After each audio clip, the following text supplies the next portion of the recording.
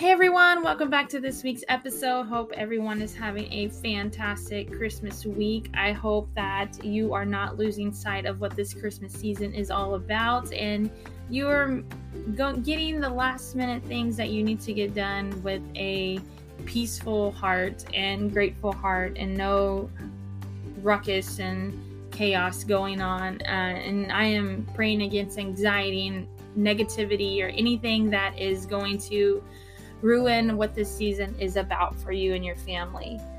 So going through the book of Luke, that's what we've been doing for this month.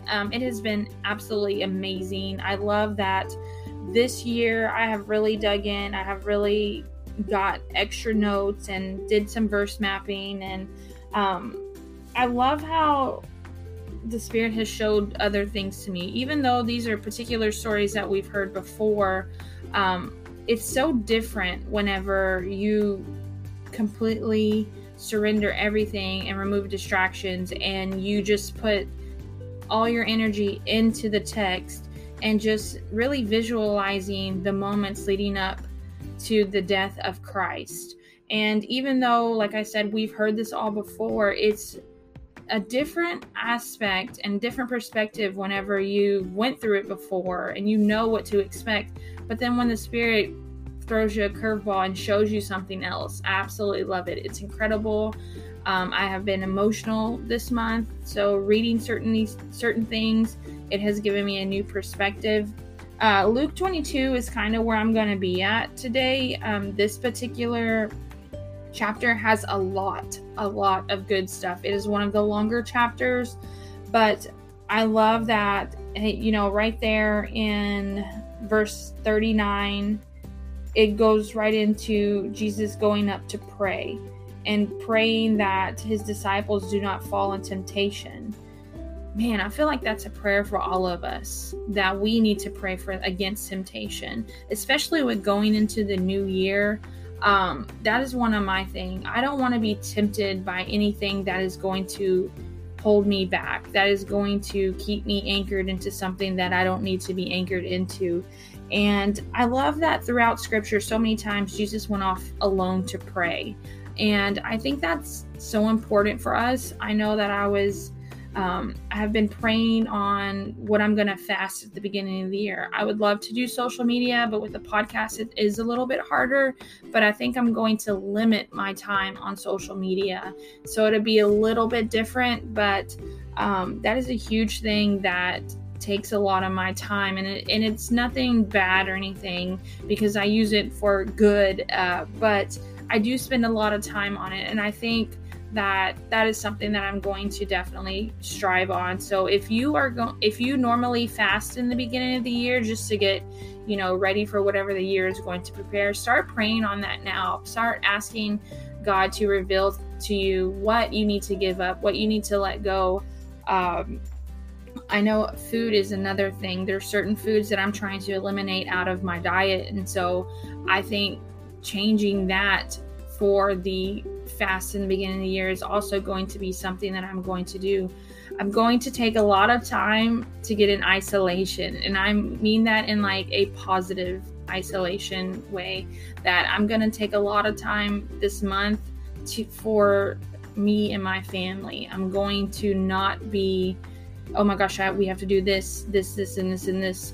And I really want to start my year off like that, because that is a goal for next year. Is I don't want to be that person that has something to do every single weekend or every single day of the week or things like that. I want to be able to have time for my family to sit and decompress for the week and things going on, and be able to get in the Word individually as well as together. But here in, like I said, in verse 39, Jesus is praying that you will not fall into temptation.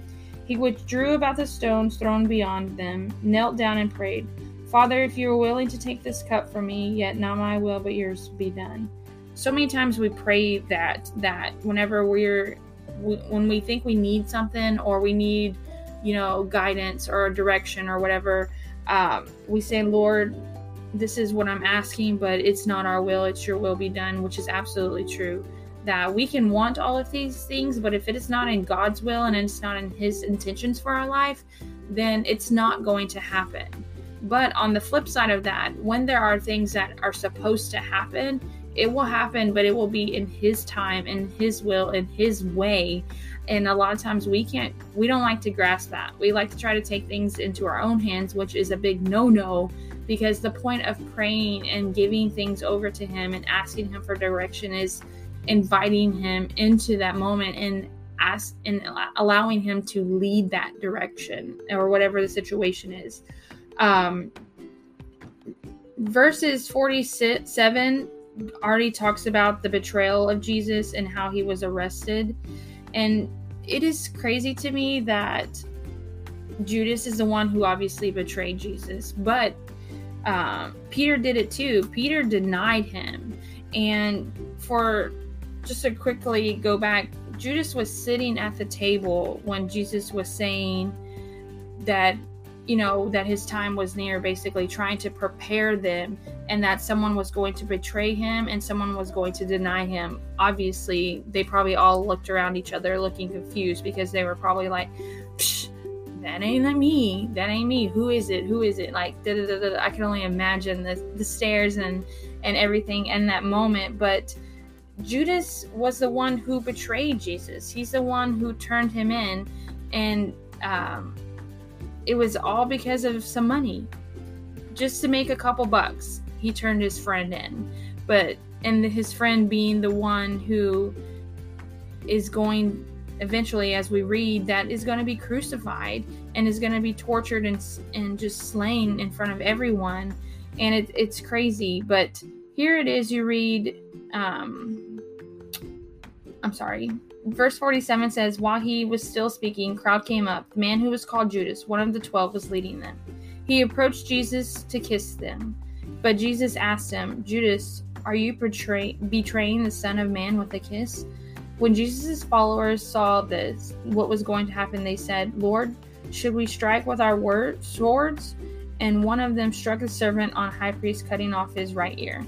So funny. So our pastor, every time he tells this story, he literally puts a visualize that one of the disciples came out and flung his sword, and he goes, and his ear falls to the ground, and it's like Jesus picks it up, blows it off, and puts it back on. It's so funny. And that's just a side note, and it's just so funny to visualize that. But I mean, I don't know if that's how it happened. We don't know. But anyway, but Jesus says, no more of this. And he touched the man's ear and he healed him. So many times we've seen through Luke the miraculous miracles that Jesus performed through healing, through raising people from the dead. And it's just absolutely amazing to try to wrap your head around it, that one person was able to do that. And it was through his faith, and it was through what God placed upon his life. But then Jesus answers, no more of this. And then going into verse 53, it says, every day I was with you in the temple courts, and you did not lay a hand on me. But this is your hour when darkness reigns. So there are people in your lives that are Judases. And I say that with the best intentions. There are people sitting at your table, quote unquote, right now that are not in your corner, that don't have your back, and that are or have betrayed you. And you might know that, you may not know that. So you have to be careful who you allow to sit at your table, who you allow in your circle. And that's an unfortunate situation, but it happens. We're all human. I mean, I have unfortunately been guilty of it in the past, but I have learned by being hurt and being betrayed and being broken that I can't act like that. That's not God's will over my life.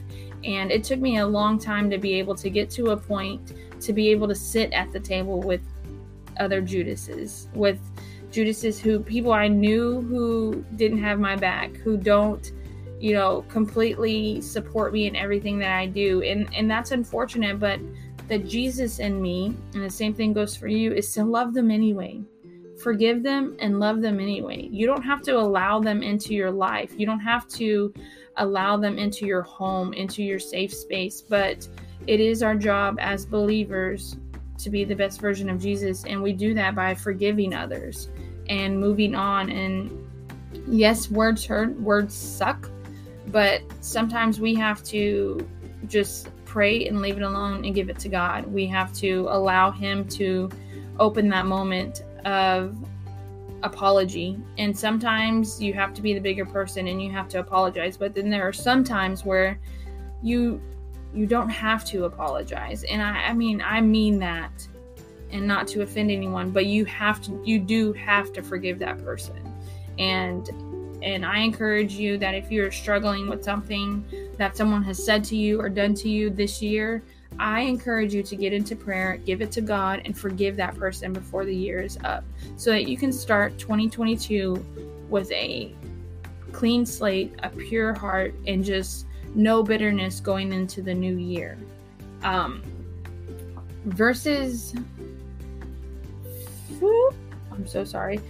Going into verse 54, it talks about when Peter denied Jesus.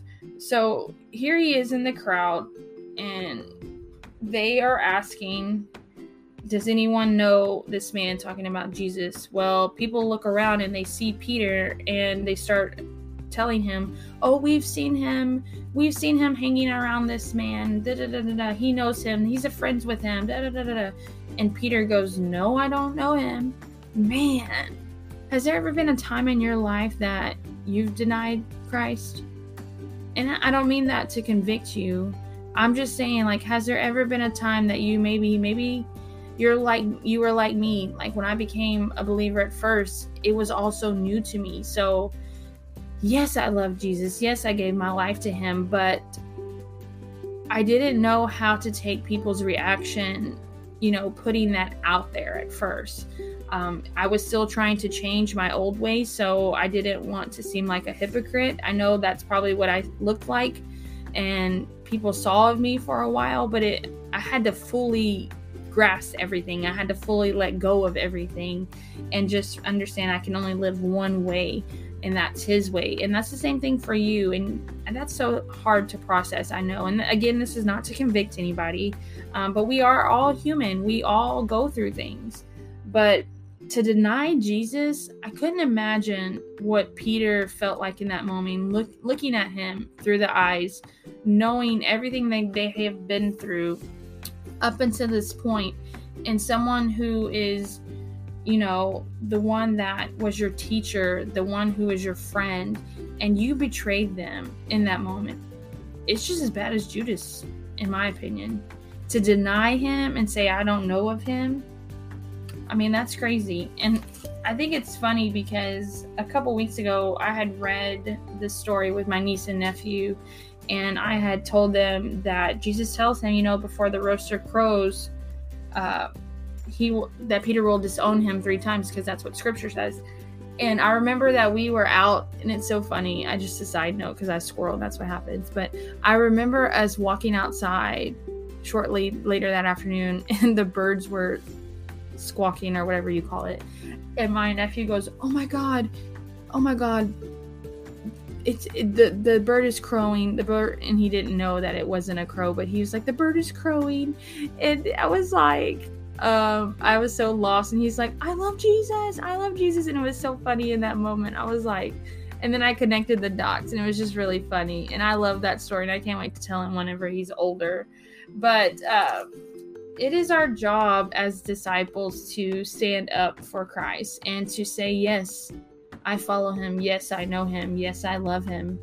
And even though Judas betrayed Jesus, and even though Peter denied him, and so many people hurt him and, slandered him and tortured him and spit on him up until his last breath, Jesus still forgave all of them. He still loved them all unconditionally. He says, I believe it is in Luke 23,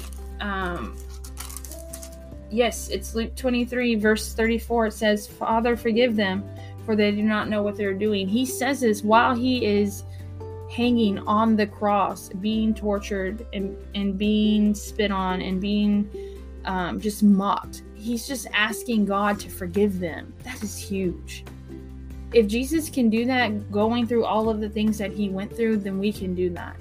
We can ask God to forgive those who have hurt us, who have persecuted us, who have said things to us that hinder our spirit and break us. We can ask God to forgive them, and He does, and He will. And we need to do the same. And I just hope that going into the next few days, in the last few days of December, that you think about the things that Jesus went through. You think about not only the awful things that He went through, but the good things, all the miracles He did, all the people that He healed, that He taught. He was such an amazing teacher.